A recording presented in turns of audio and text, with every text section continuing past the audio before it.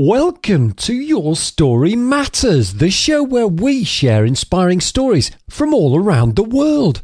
After you've listened to this one, why don't you tell us yours? Share your story at yourstorymatters.net.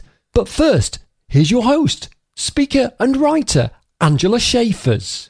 Today I have the pleasure of interviewing Jim Rogers. He's a speaker, a coach, and a writer. He has written his memoir, Midlife Metamorphosis, and he's working on several other ebooks to come out soon that will share some of his experiences with relationships and love.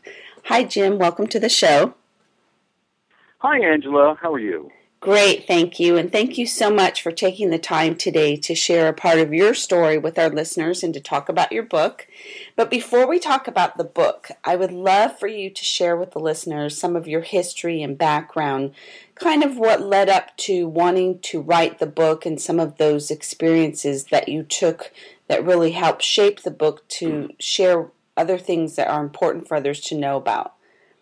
I think that basically I'm from what I can understand, my experience in midlife is pretty universal.